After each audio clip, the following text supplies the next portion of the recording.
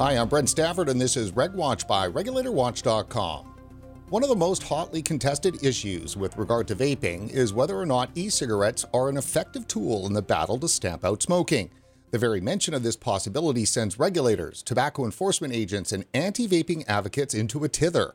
In most regions, the vaping industry is prohibited by law from making direct health claims or to even suggest that vaping is a viable tool for smoking cessation. Yet 40 million vapers worldwide attest to their efficacy, and each year, more research is published demonstrating what so many already know, that vaping is a highly effective tool to quit smoking. Joining us today on RegWatch is Dr. Jamie Hartman-Boyce from the Cochrane Tobacco Review Group. She is the lead researcher on the Cochrane Review of Electronic Cigarettes for Smoking Cessation, which released this month and further supports the growing evidence that vaping is an effective tool to quit smoking. Dr. Hartman-Boyce, thanks for coming on the show. Thanks for having me. For years, researchers have come on our show to praise Cochrane as being the gold standard for research. First off, tell our viewers a bit about your background and why Cochrane is so well regarded. Well, that's great to hear. So I am a senior research fellow at the Nuffield Department of Primary Care Health Sciences at the University of Oxford.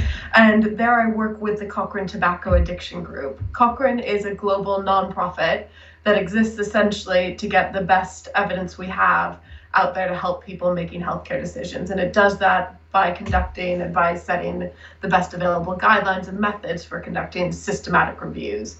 And what we mean by that, and what I do in my kind of day job, is I go out and I start with a specific question about a healthcare intervention. I do searches, and me and my team identify all the evidence in an area that could be used to answer that question. And then we really evaluate it to figure out what it says and also if we can trust it. So we have very rigorous processes that we go through with each piece of evidence to say, where might bias be creeping in here? What is this evidence actually telling us? And we try to bring that all together so that policymakers, clinicians, and of course people who smoke, patients, can make decisions based on the best available evidence. So is it fair to say that it's a study of studies? Exactly. And explain that a little bit more, because that's also called meta-analysis, correct? Yeah. So it's essentially what we do when we do a systematic review is we study all of the studies that have set out to answer a specific question. So we'll go out and we'll search the literature, we'll search all of these different databases to try and find studies, and by that I mean primary research, and in the case of e-cigarettes for smoking cessation, that might be trials, for example, that test the devices in that context.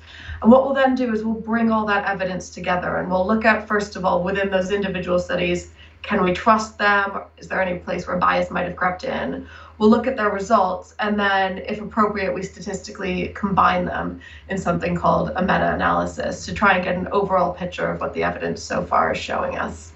Now, why is that important to do that across studies? Is it because there's weaknesses in any one particular study? Not a study, but just the singular study issue. Absolutely. So it's really important with any area, particularly when it comes to healthcare decisions, to look at evidence across a number of studies instead of just at one study. Now, there are lots of reasons why this is. Part of it is, of course, that there can be issues with individual studies, but also the fact of the matter is that resource means that very rarely are people doing studies of 10,000 people at a time. Usually studies are quite small, they're of human beings, and there's an element of chance that's creeping in always.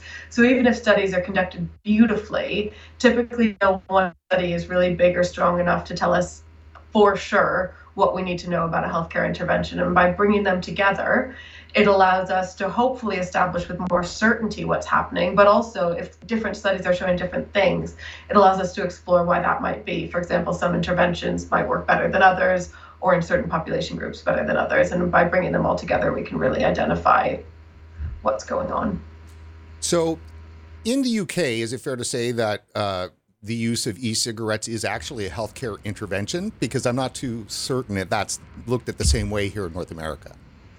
That's an excellent question. So I'd say our Cochrane reviews are global. And so when we're saying we're looking at e-cigarettes as a healthcare intervention, we're really trying to say that on a global perspective.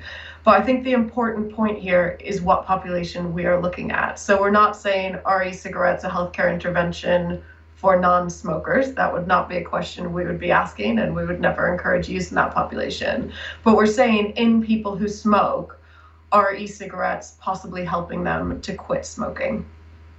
So that is the $64,000 question. Do e-cigarettes help people quit smoking? Yeah, and absolutely. What the evidence we found so far suggests that they can indeed help people stop smoking. With every Cochrane review, what we do is we assess the certainty in the evidence. So not only are we bringing it together, but we're saying how certain are we in this body of evidence as a whole.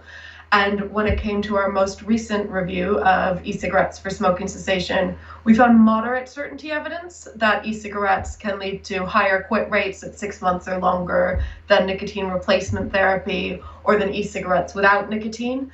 But what that moderate certainty means is that there's still some scope for that to change as further studies emerge. And the reason why we say moderate certainty was actually not that there was any problems with the studies that were contributing data, but just that we want to see more studies. We need more studies, we need bigger studies, and ideally we need them of kind of the most recent e-cigarette devices. There were some key findings in terms of the likelihood that an increase actually in the number of smokers who are effectively able to quit using vaping products.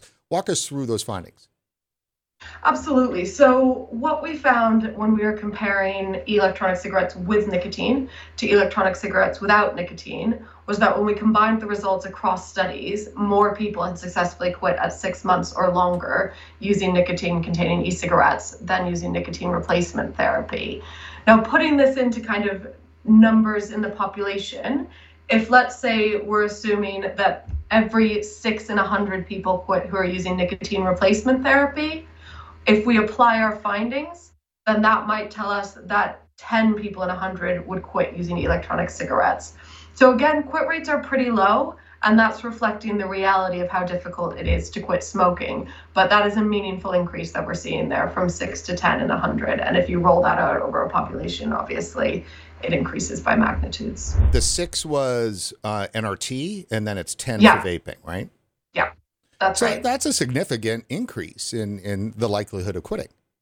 Absolutely. And what we're talking about is not whether or not someone is going to quit smoking across their entire lifetime. We're talking about in that one quit attempt, which is done in this case as part of a study or done, let's say, as a New Year's resolution in the general population. Those are the types of rates you might be looking at. But that's very illustrative, and it will vary very much by population.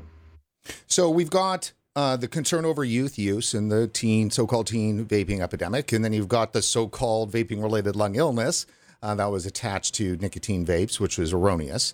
And so a lot of hysteria was built up. Always missed in all of this is the smoker trying to quit. Are they just thrown under the bus? I mean, your review here seems to go at the heart of something that is so often overlooked.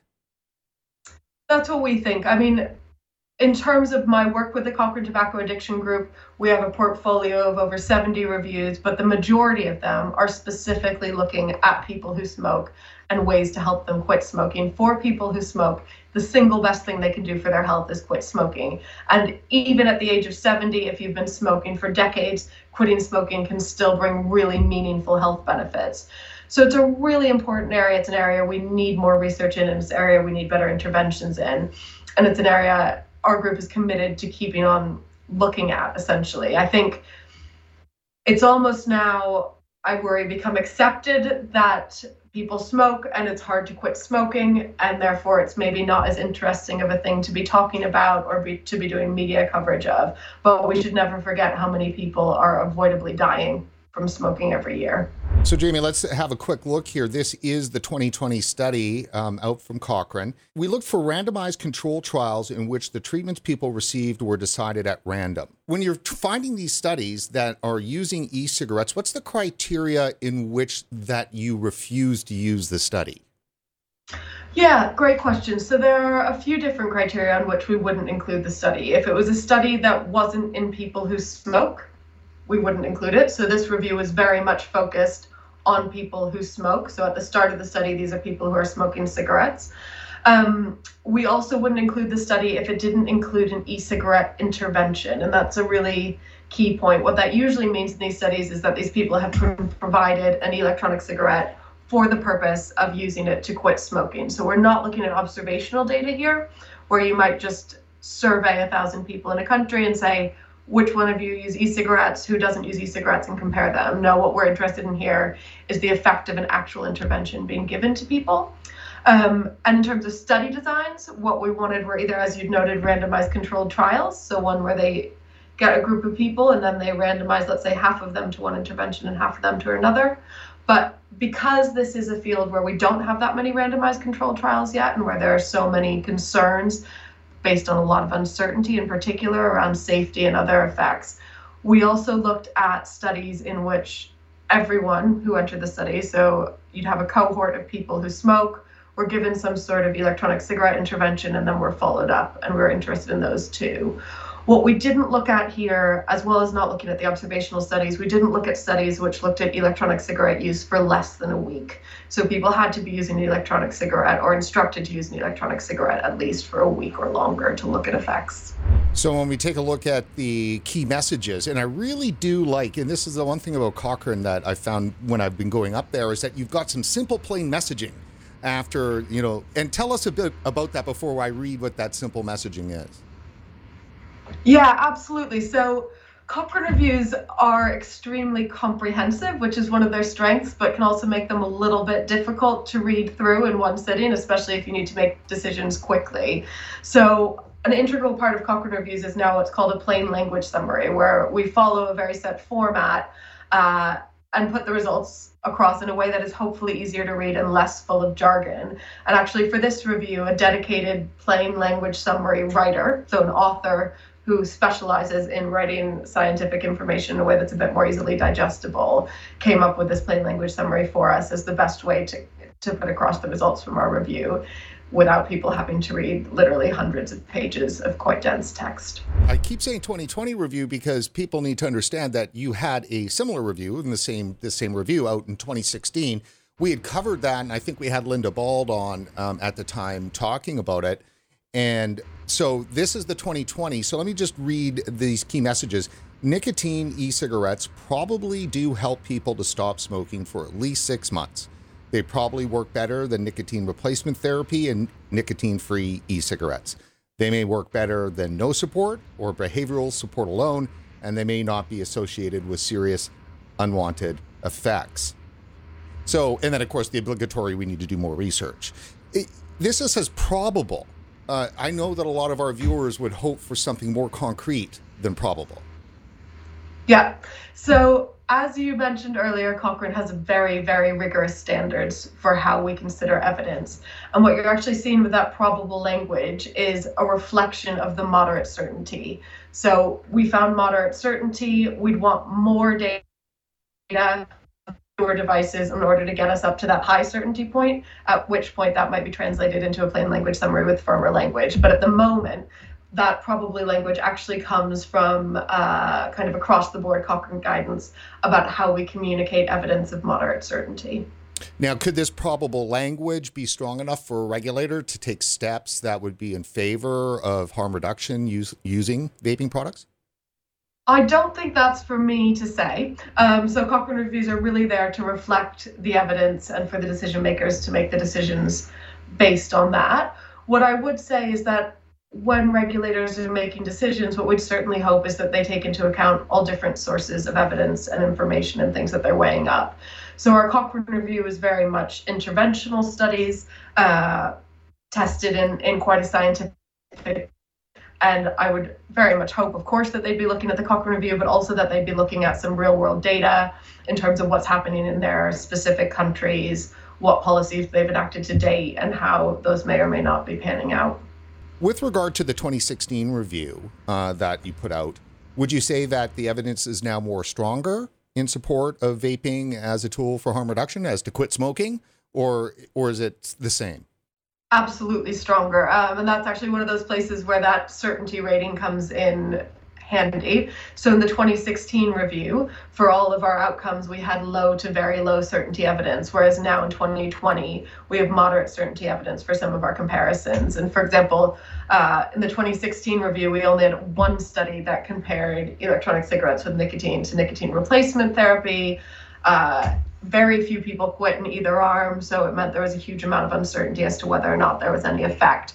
And all of a sudden, here we are in 2020 with better trials that we can put into that analysis, and they're bringing us up to moderate certainty evidence. And one thing to say is that actually, because this field moves so quickly and is so important to regulators and to people who smoke and to clinicians, from now on, for the next 2 years, we're going to be running our searches monthly and updating our review much more regularly to make sure we're capturing information as it emerges and not waiting, a few years, 4 years to update our reviews, because we know that a few more trials in this area could really change our conclusions and give us a lot more data and a lot more information. So, Dr. Hartmann-Boyce, our viewers have a keen eye for research. They read a lot of it, they see a lot of it, and they certainly know that a lot of it seems skewed against vaping. Like, it's hard to imagine that, this synopsis, this abstract, the press release that eventually comes out from the university, it's just clearly, going after vaping.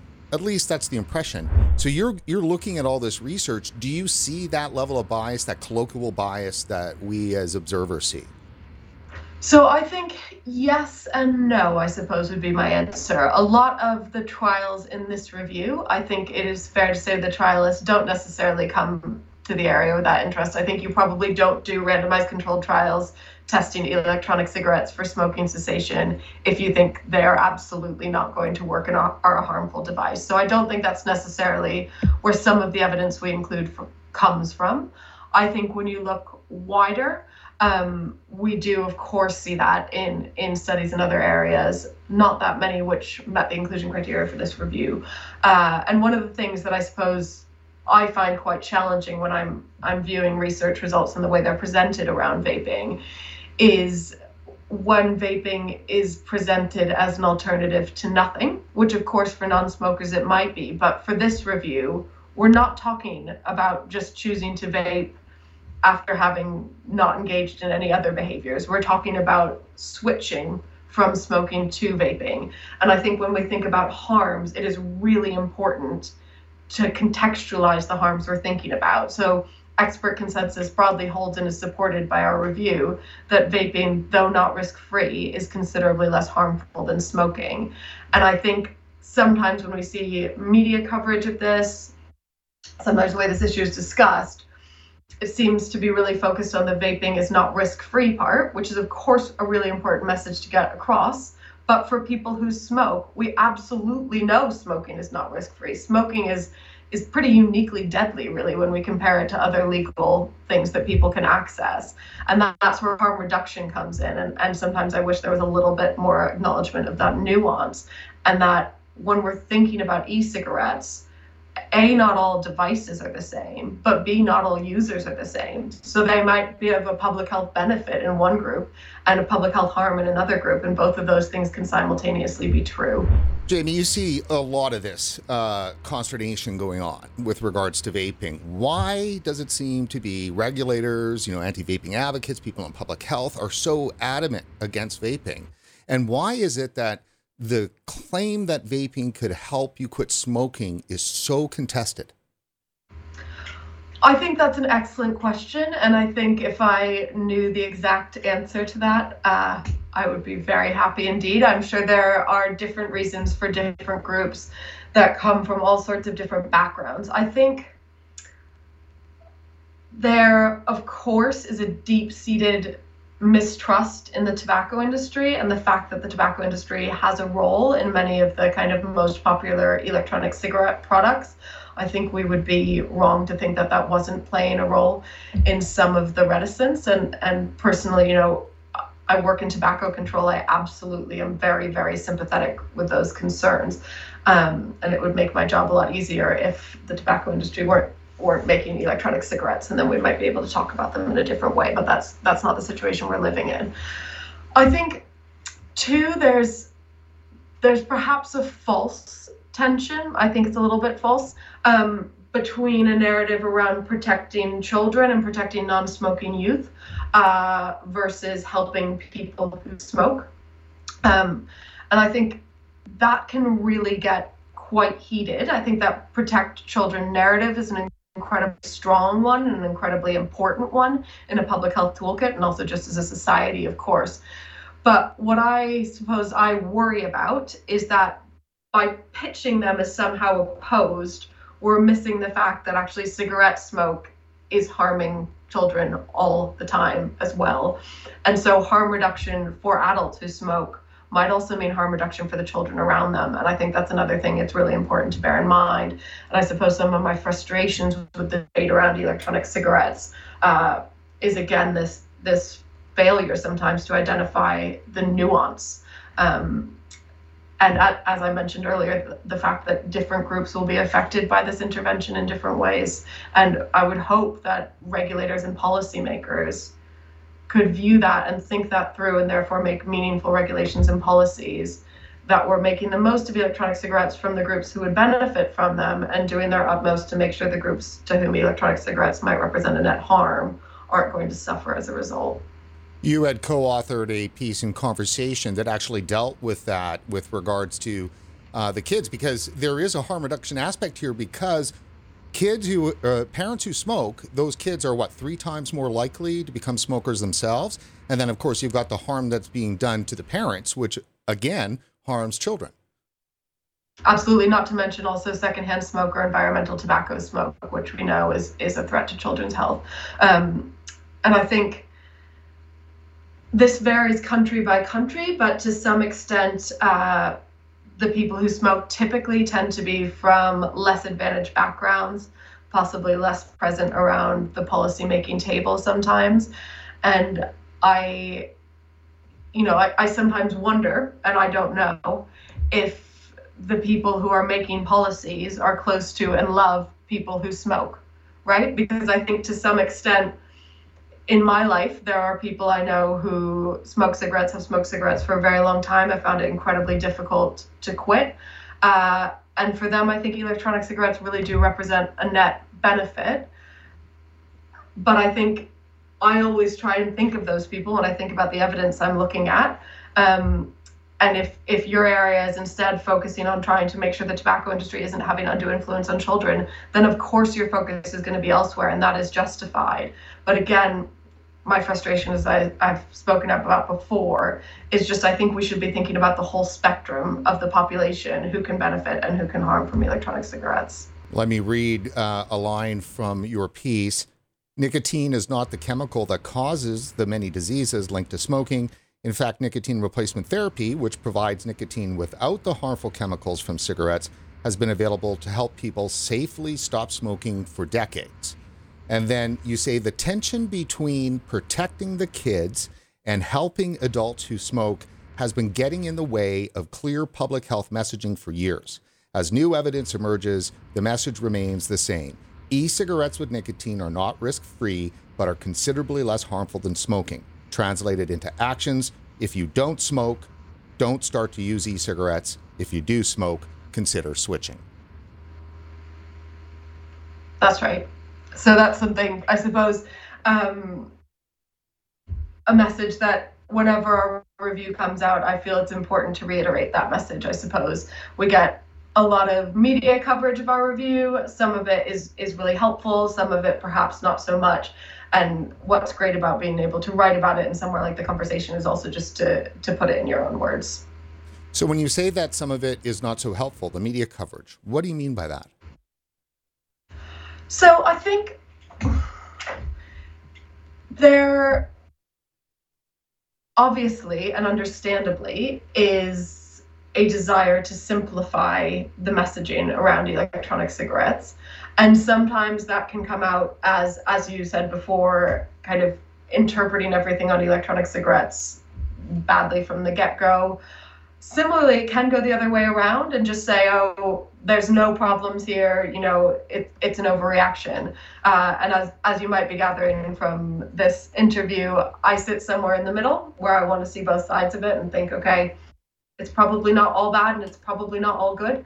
And so that's what I mean about media coverage. I think some of it, especially if you have more space and it's a longer article, can be really well balanced. And I've had some wonderful engagements with journalists, over the past 5 years of working on this review. But other times I think the review can be distilled into one or two sentences that aren't exactly the sentences I'd use to distill our key messages. So information that makes it to the media that, delivers the message that vaping is an effective tool to quit smoking, that is a positive story about vaping. That seems to be few and far between. Would you not agree?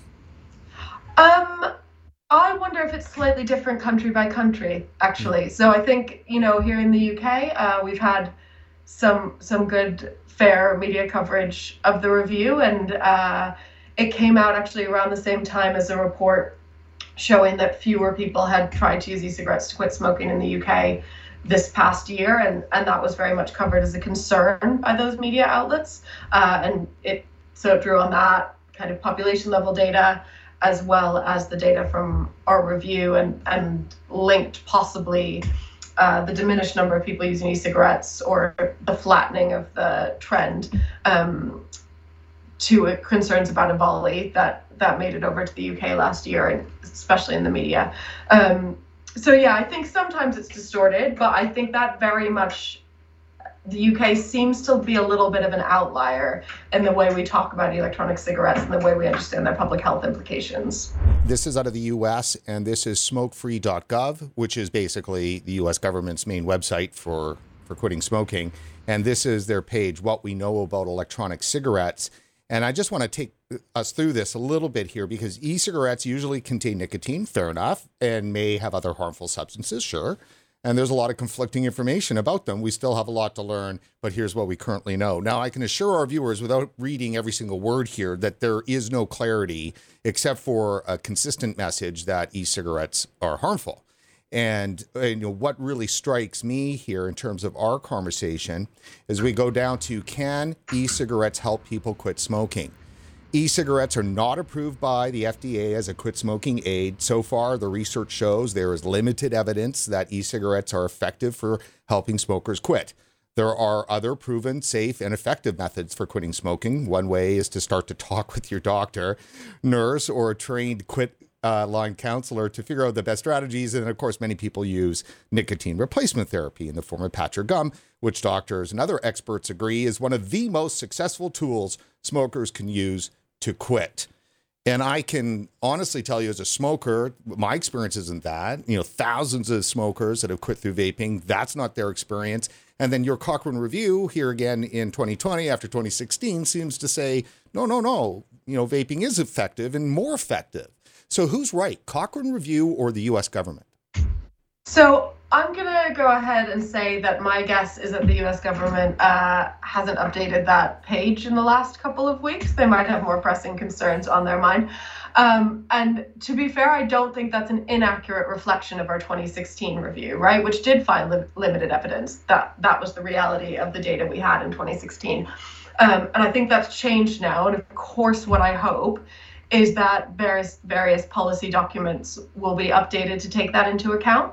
So I think what's been flagged up is, this is different messaging from this website or that website. And I would kind of expect that to be the case, because our review does now have a different message, and the evidence has changed. But what I would hope is that is responded to. But I think another thing that brings us onto, and I just wanted to pick up on, is nicotine replacement therapy, and the fact that, of course, when we compare electronic cigarettes to nicotine replacement therapy in terms of trials, we're looking at a case with nicotine replacement therapy where we literally have hundreds, of randomized controlled trials. When it comes to e-cigarettes, we have not nearly that many. And so, yes, we have way more evidence when it comes to nicotine replacement therapy. Yes, it is a mainstay of smoking cessation offerings. But unfortunately, the reality is that stopping smoking is extremely hard. And most people who try to quit in any one given attempt will not be successful. And I think what's really clear from all of the studies, including all the trials of nicotine replacement therapy, is that we need better mechanisms to help support people quit smoking. That's very, very important. None of the drugs we have are perfect. None of them have anywhere near an 100% success rate. I don't think we'll ever get to an 100% success rate, but it would be nice to get to a point that was a little bit higher than where we are now. And I think for those of us who have worked in the smoking cessation field, and I lead our systematic review of nicotine replacement therapy, I'm very kind of tuned in to the existing offerings in this area. For us, electronic cigarettes, though of course they represent potential threats to public health, also came in at a time when it was really clear that we did need newer and better ways to help support people quitting smoking, particularly if they tried existing ways and it hadn't worked for them. Most people who smoke want to quit, but it's just notoriously difficult to do so. And electronic cigarettes, if regulated in the right way, if controlled in the right way, represent, in some ways, an exciting new opportunity to help support people in quitting smoking. So I wonder, and this might be a difficult question for you to answer, but can it be expected that when Cochrane comes out with a review of this kind of nature, is it expected that regulators respond, that messaging changes on government websites and so forth? I mean, is that the kind of impact Cochrane has?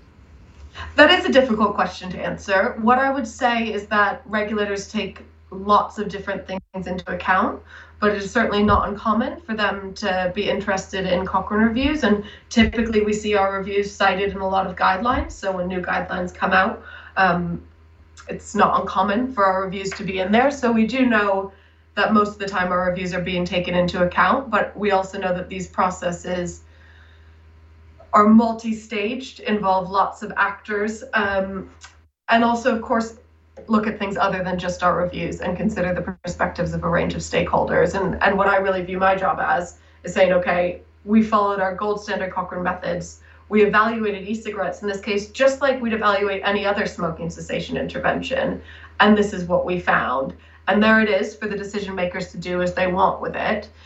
But I hope what we've given is a clear, unbiased, and transparent picture of where the evidence stands to date. And you know, for me, I believe, truly agnostic when it comes to electronic cigarettes. If the evidence had said that they didn't help people quit smoking, I would be very happy and comfortable talking about that finding as well. So my job is really just to reflect the evidence and put it out there in a way that's understandable.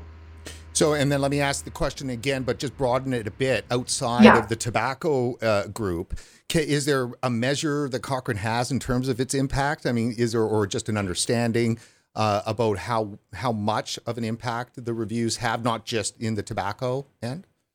That's a great question. I am much more familiar with the stats as per our tobacco group, if that makes sense. Sure.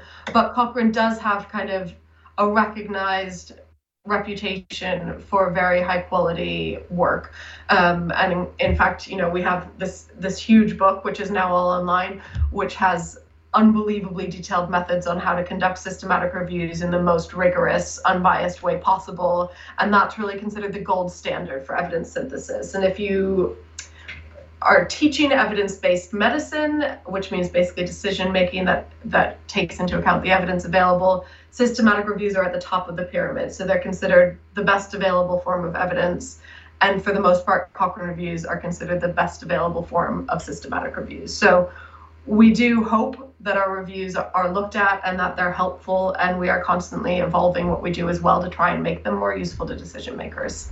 So let's take Canada for as an example. We've got the Tobacco Vaping Products Act, and inside that act, when vaping was made legal in Canada, we were assuming that quickly down the road there was going to be health risk statements. So things that companies can say with regards to vaping and its efficacy when it comes to smoking cessation without making full health claims, but something that was approved by the government. And those totally got stalled from the epidemic and EVALI. Could the Cochrane review be used to help convince the Canadian government to put those health risks on the table and can be communicated to the public? Because right now all they're getting is that e-cigarettes are bad for you and they're going to kill you. What I'd say is difficult for me to say how this evidence is going to be used. We would hope that what it does is it increases certainty, because that's what we found. We really found that when we reviewed the evidence, it did increase our certainty in the use of electronic cigarettes for smoking cessation.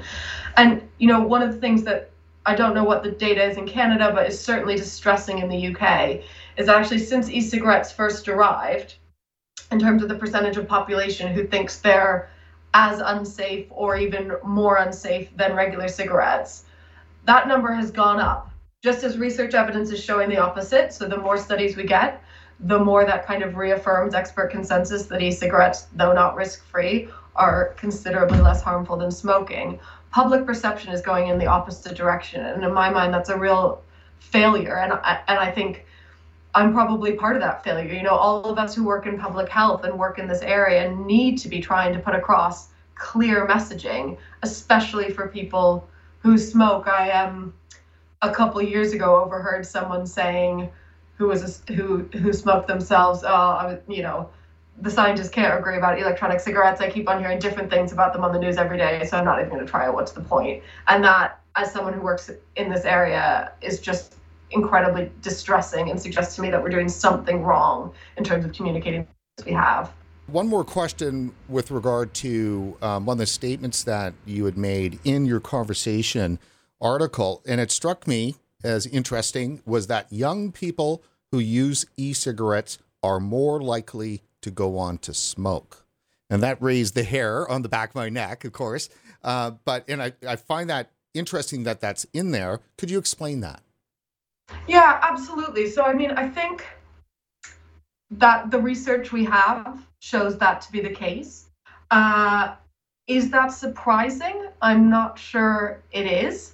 I think there's a few different hypotheses for explaining this. And I think part of the problem, and maybe the reason why the hair went up on the back of your neck, is that the most common hypothesis that's used to explain this is, it's because vaping causes smoking. So vaping's a gateway into smoking. People become addicted to nicotine, then they turn to cigarettes, etc.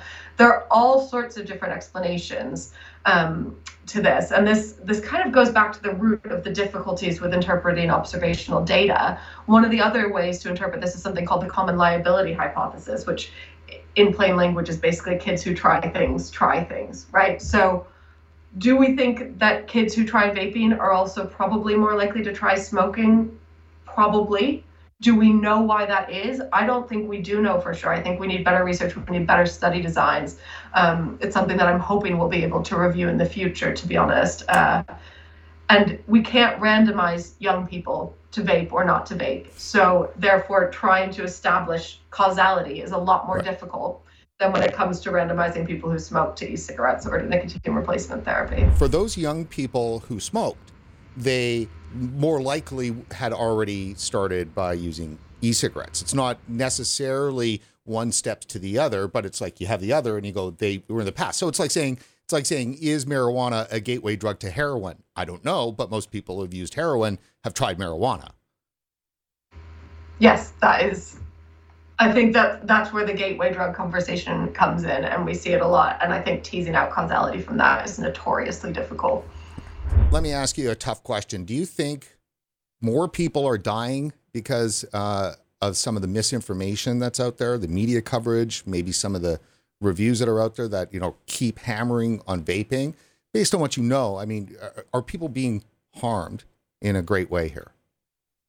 That is not a question I can answer because it's not something that, we've set out to look into. But what I would say is that there does seem to be evidence that negative perceptions around vaping are discouraging people trying electronic cigarettes to quit smoking. And we absolutely know that continuing to smoke is incredibly harmful to health. So I can't give you a number. I can't kind of statistically connect those dots. But I think it's something that those of us who work in tobacco control are really concerned about, and really concerned that the message does get across clearly to people who want to quit smoking but haven't been able to do so yet, and that they're not put off from trying electronic cigarettes because of concerns about safety. We'd hope non-smokers would absolutely be put off from trying electronic cigarettes because of concerns about safety, but we really wouldn't hope that was happening with people who smoke. And that's really about the relative risk. It's about the comparative risk. Yes, electronic cigarettes aren't risk-free, but smoking is incredibly harmful. So let me ask you this last question, because it seems to us that from day one covering this is that there's a continental divide within public health really over this issue. And until public health sorts out its position and finds some kind of unity on it, it's just, we're going to always have this issue. Linda Bald actually mentioned this to us some years back, that this continental divide is really the problem. So I would imagine that should Cochrane not be looking for, but one of the effects of your meta-analysis would be communicating with inside public health some of these very important things? Like, shouldn't the impact be more within public health?